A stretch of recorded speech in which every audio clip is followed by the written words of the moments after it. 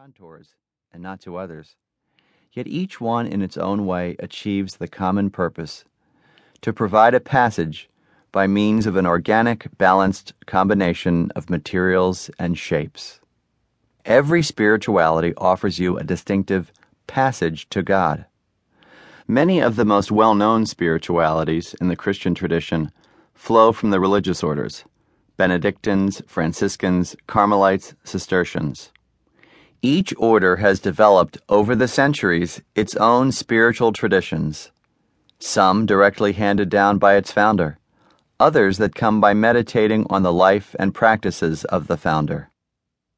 Today, members of those religious orders live out what Father de Guibert calls a family tradition.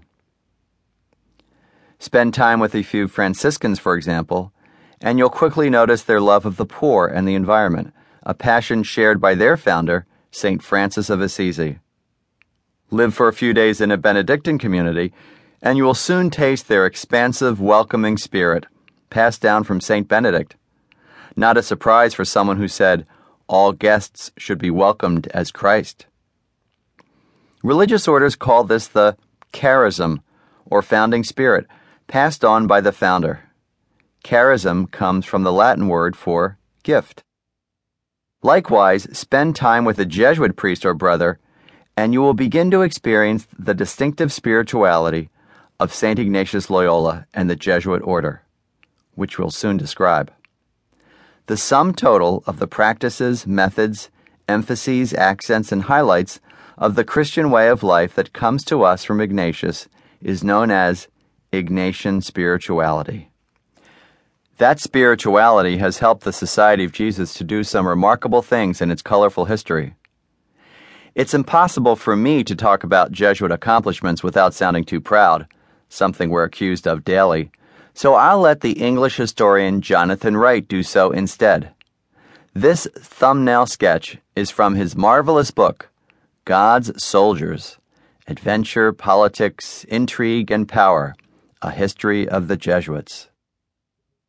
They have been urbane courtiers in Paris, Peking, and Prague, telling kings when to marry, when and how to go to war, serving as astronomers to Chinese emperors, or as chaplains to Japanese armies invading Korea.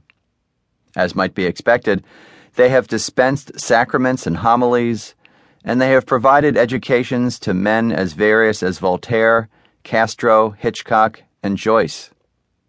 But they have also been sheep farmers in Quito, hacienda owners in Mexico, wine growers in Australia, and plantation owners in the antebellum United States.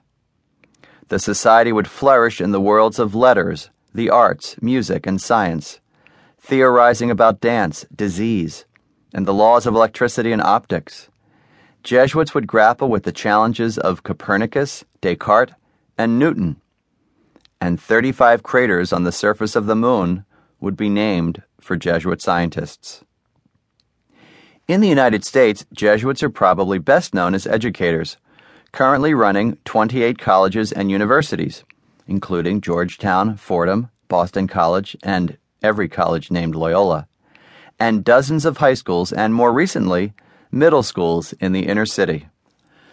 Since Ignatius wanted his Jesuits to be practical men who could speak to people clearly, it's not surprising that over the years Jesuits have boiled down their spirituality into a few easy-to-remember phrases.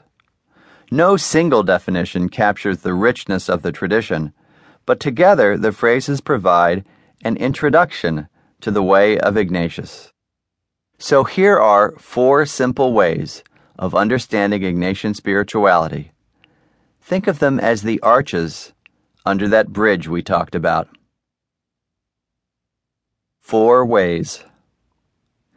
There used to be a saying that Jesuit training was so regimented that if you asked 5 Jesuits from around the world the same question, you would get the same answer from all 5.